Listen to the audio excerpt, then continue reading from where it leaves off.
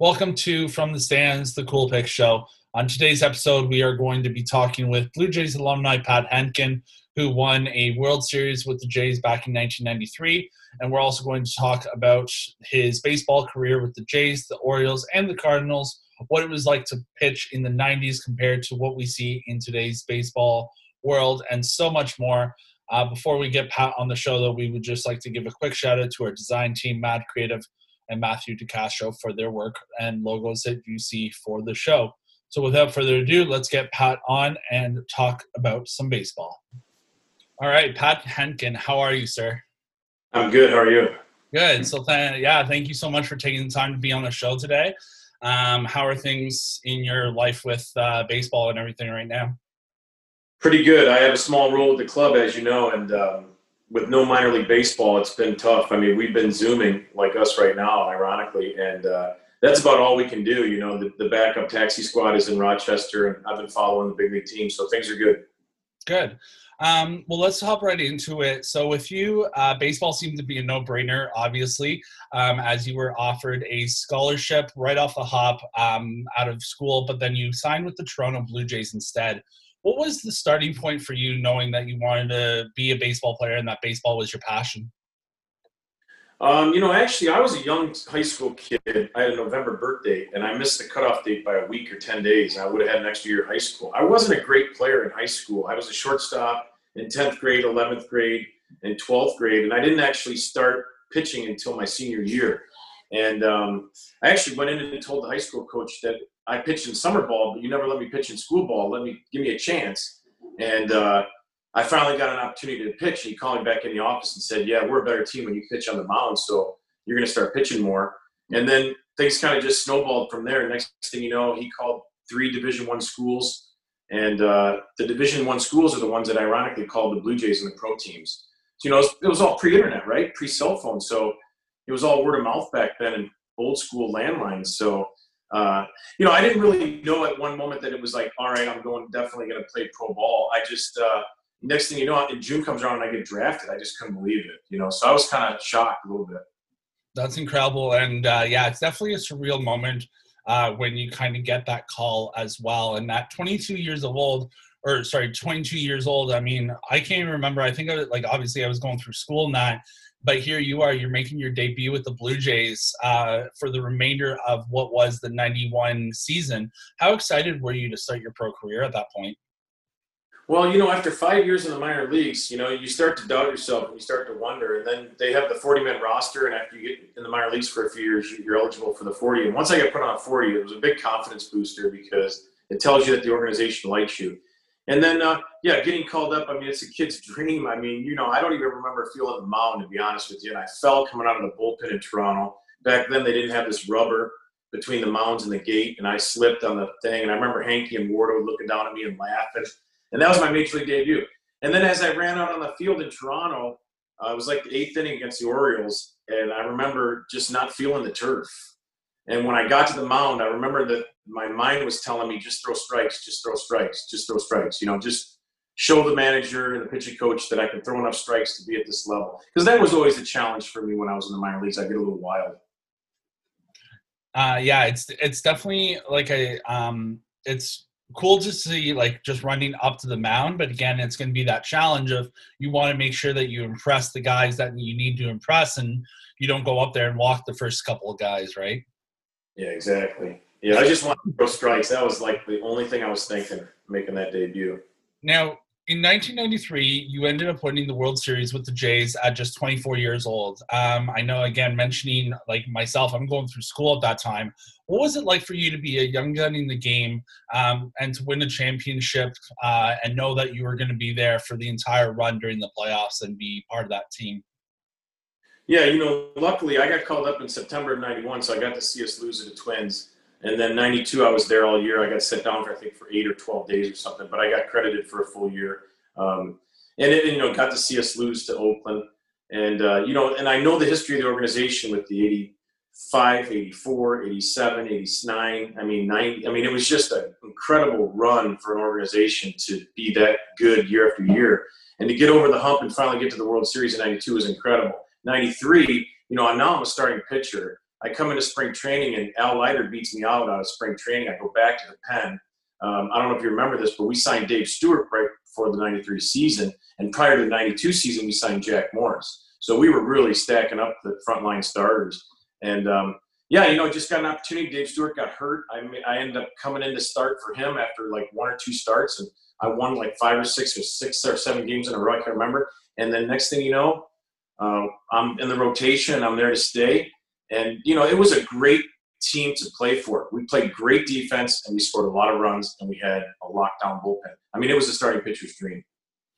It's funny how you say, if you remember, because at that point, I'm 3 years old. I was born in the 90s, 1990. So, I mean, yeah. I remember watching baseball, but I do not remember players' names. You could not pay me enough to try and figure one out.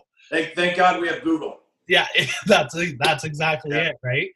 Now, looking a little bit further ahead in your career, your best season of your career took place in 1996, where you posted a 20-10 record with a 3.2 ERA with 177 strikeouts that year.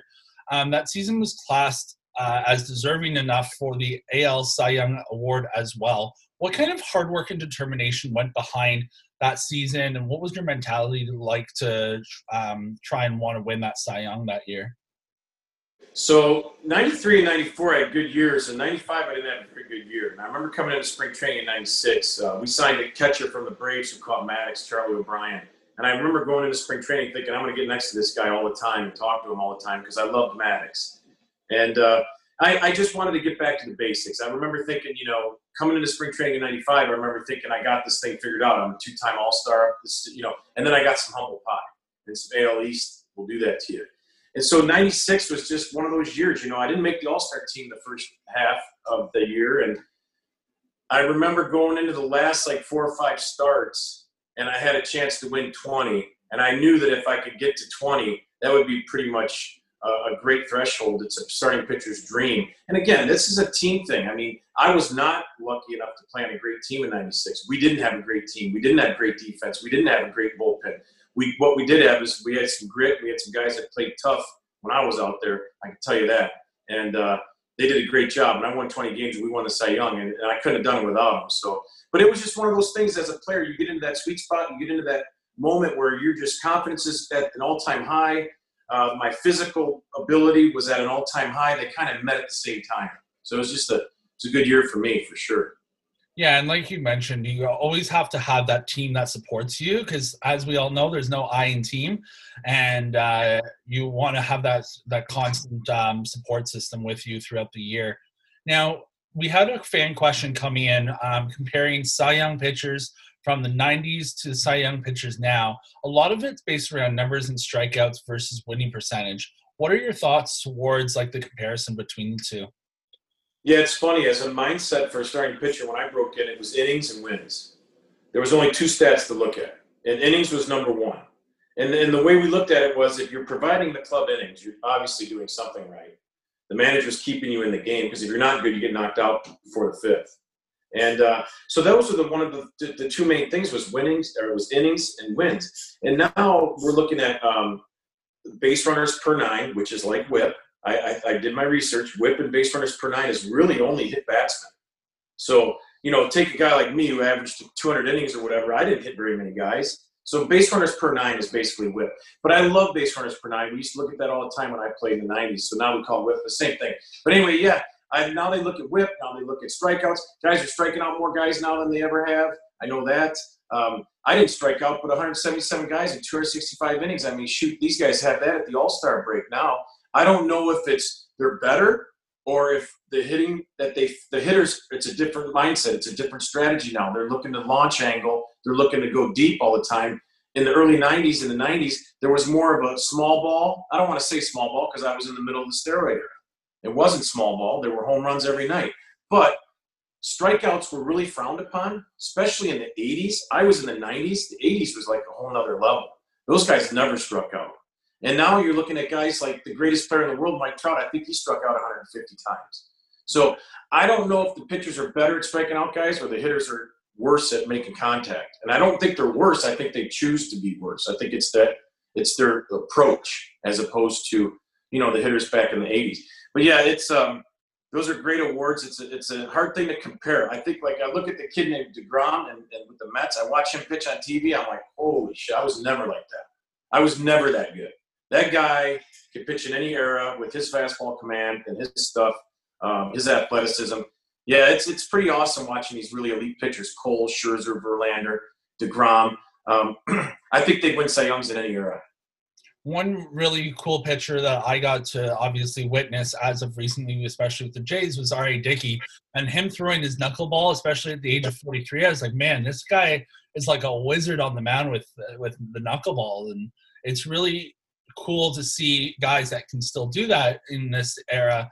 Because, again, to your point, you see so many guys that throw the fastball, the curveball, and those are their primary pitches. And, yeah, it's really just a kind of a neat component to see where hitters try and hit them now, where, like, again, we're not going towards small ball, but we're also trying not to hit it out of the park the entire time, right? Right. Now, you played 8 seasons with the Jays before going to St. Louis and Baltimore to play 1 season with the Cardinals and a few with the Orioles before landing back in Toronto in your final year. What was the mentality like for you to go between a few clubs in that short amount of time? So I remember I tried to get a no-trade clause back when I was playing in the 90s. Gord was GM, Gord Ash, and they didn't want to do it. It was against Blue Jay policy at the time. So I got traded, and I didn't want to get traded. It was a bummer. I remember we had, caller ID. It's so funny. I'm dating my age here. Caller ID just came out, man. And I remember the winter meetings were like in Arizona, and I didn't have any friends in Arizona. I remember telling my wife, I looked at her, and I go, the GM meetings are in Arizona. I go, I just got traded. She goes, what? I go, watch this. I pick up the phone. It's Gord Ash. He goes, hey, it's Gord Ash, blah, blah. I traded you the Cardinals and all that, thank you, blah, blah. And I went to St. Louis, and I remember just looking down after 14, 15 years with the Blue Jays from 86 through 99.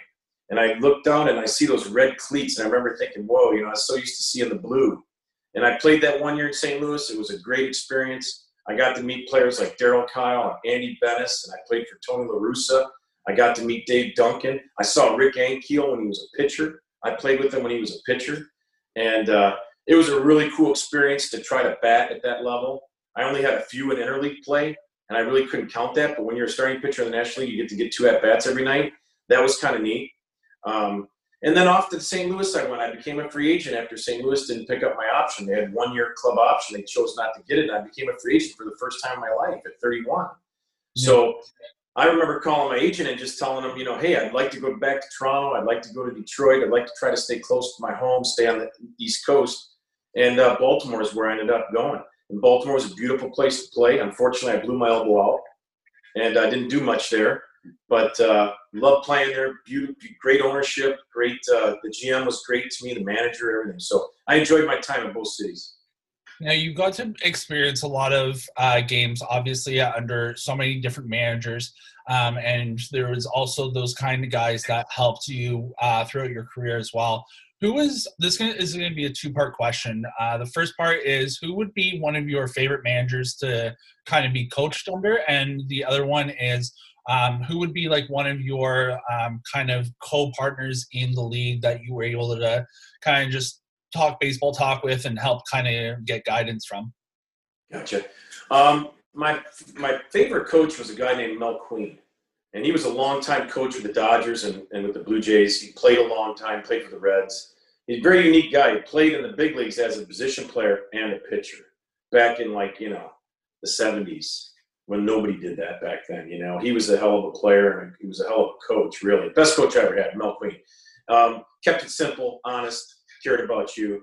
But managers, I got lucky. I played for some good ones. I played for Cito, really liked Cito. I played for La Russa in St. Louis. That was cool. I played for Hargrove in Baltimore. I really loved playing for all 3 of those guys. It was a good experience. I think as far as players that I stayed in touch with, or that I talked to, kind of a co-type of a deal, Dave Steve helped me out probably the most. Because Dave and I had the same agent, so we stayed connected all these years, even though Dave retired after 93 and then came back in 98 as a guest coach and made the team, which is insane. But he's been a good sounding board for me for over all these years. We've been good friends since 1992, so that's been pretty cool. That's fantastic. And I have to say, it's really the one thing I really admire about baseball players is how down to earth baseball players are during their career, post-career, everything. like that. I actually got the fortunate pleasure of meeting yourself and Stephen Hentgen, during the Jays alumni. They were doing like some sort of alumni weekend where they had all of you guys out to do like fan sessions and things like that. So it was really cool just to be able to like say like, hey, how are you, and things like that as well. And just talking about that connection that you guys have, like I could see definitely how like it's just like another day at the Diamond for you guys, really. Yeah, exactly. Now, out of your 13-year career, is there one game that kind of stands out as the hardest game that you had to like play in, and who has been one of your toughest opponents that you've had to go up and face up against? So tough opponents was there was many. Tony Phillips, Wade Boggs, Cecil Fielder. He owned me. Yeah. Bernie Williams was tough. The Yankee lineup was tough in the 90s, from 96 when Jeter was a rookie and he came up. 96 all the way up until 2004. Those were tough Yankee lineups. Texas was a tough place for me to pitch. I didn't like facing Will Clark. I didn't like facing Palmeiro. They would run out Dean Palmer and Juan Gonzalez and Pudge Rodriguez. And, that was a heck of a tough lineup back then. I didn't like facing those guys. And the first part of the question was what? Can you ask it again? Your toughest, what was your hardest game that you've had to pitch in? Oh, yeah. So when you say hardest, are you talking about like physical, mental, nerves, or most successful game? Whatever. There's so many ways that you could look at it. So whatever you think would like kind of stands out for you. Okay. From an individual selfish standpoint, my 14 punch-out complete game shutout where I won 1-0, beat Kevin Apier in Toronto. He threw like a 3-hit shutout. I think I threw a 2-hit. We both pitched a 1. I won 1-0. Joe Carter hit a home run, I think, in the first inning. That was it. And it was like a 2-hour game. That was probably the coolest game I was ever part of as far as an individual thing. The coolest team thing, nothing even compares. It comes out right away, and it ranks here compared to the individual one. The team one was 1993. Game 4 in Philly, down by 3, going into the 9th, and I'm in the dugout, and I'm thinking, we had split 1-1, or no, we had just won Game 3. I pitched Game 3, so we're up 2-1. So we knew if we win this game, man, we're going to be up 3-1 with Juan Guzman coming back and Stewart. Anyway, long story short, we come back and win 15-14, okay, and it was unbelievable. We're in the locker room, and 25 guys are in a complete circle clapping at the same time, and it's just getting faster and louder, and it's faster and louder. And just an incredible rush. I get goosebumps thinking about it. Definitely the highlight of my career. Nothing even comes close. It was Game 4, 1993, comeback win 15-14 in Philly, and it was a game I didn't even play in. And it's crazy how you said 15-14, and you never see those kind of scores in modern day baseball now. Like I remember going to a game where I think the highest game was like a 13-2 game or 13-7 game, but you don't see that tightness anymore. That definitely. In the 90s, it was like softball scores. You come over to I remember when Charlie came over from the National League, the catcher. He goes, man, this is like softball over here. 5-run lead in the 8th isn't even safe. I'm like, yeah, you're right. That's not safe. We got small parks, the DH. Guys are tonging. Yeah. And, have you seen the movie Wolf on Wall Street? It's an older one, right, with Michael Douglas? There is that one, but then there was the remake of it with Leonardo. I haven't seen it.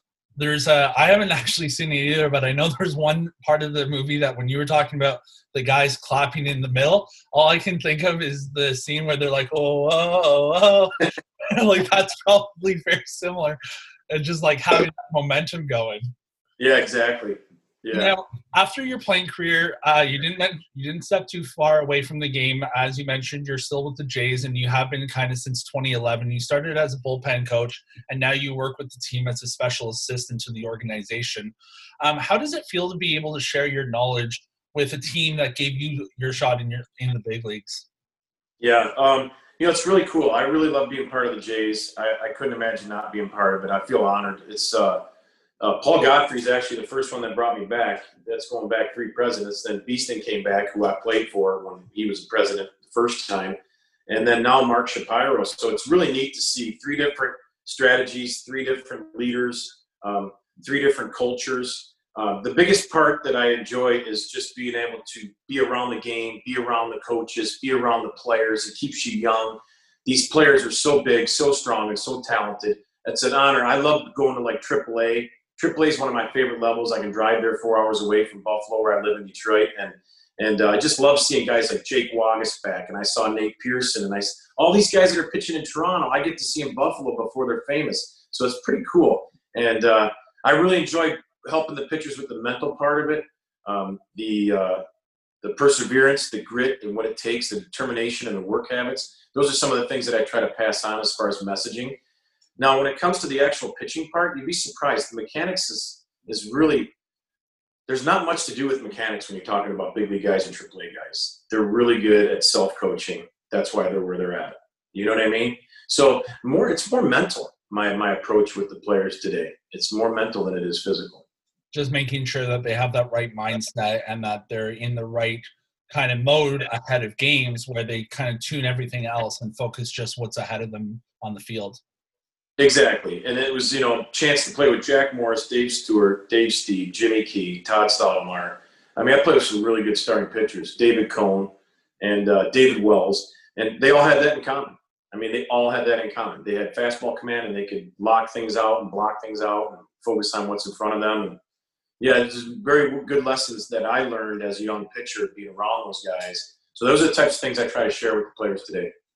That's great. And it's great that you actually mentioned one player in particular, Todd Stottlemyre. And the reason I say that is just like I did with you, I reached out to Todd about being on the show, and we're just trying to sort out a date for a few episodes from now. But what was one of your favorite – I'm going to ask him the same question about you. But what was your one favorite aspect about Todd that was like better than no other? Oh, he's a gamer. He was tough. He was a gamer. He was tough. He had your back. If he was your teammate, he had your back. He was in your foxhole. When I broke in, I didn't right away fit in because I was a rookie, right? But then as years went on and we got to play with each other for a few years, then, he was a tough competitor. And, we used to call him Yellow Jacket. I don't know if people don't know that. That was his nickname because he was like a bumblebee buzzing around. Because I guess Rance Mulliniks gave him that nickname. He was like Yellow Jacket. They used to call him the Yellow Jacket because he was just so fired up when he pitched. But again, I mean, he was another great guy that I learned from. I mean, it was cool. I'm going to have to mark that down, and I'll introduce him by saying that Todd, the Yellow Jacket Stottlemyre. There you go. Yeah, do it. He'll love that.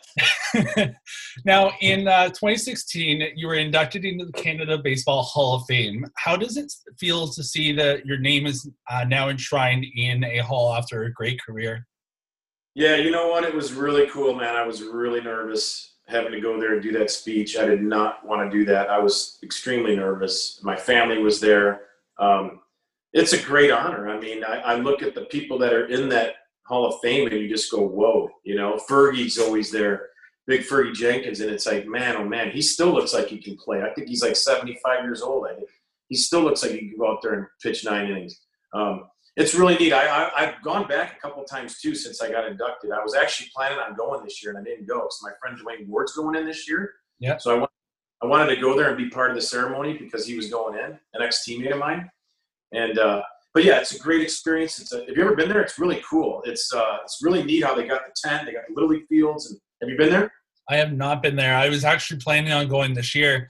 I'm going to be trying to hopefully go next year with fingers crossed, knock on wood, that the ceremony will be able to run. But that is one of the goals of mine for baseball. Oh, the people couldn't be nicer. Scott Crawford runs that Hall of Fame. It's so nice. They do a nice job. You should go. It's fun.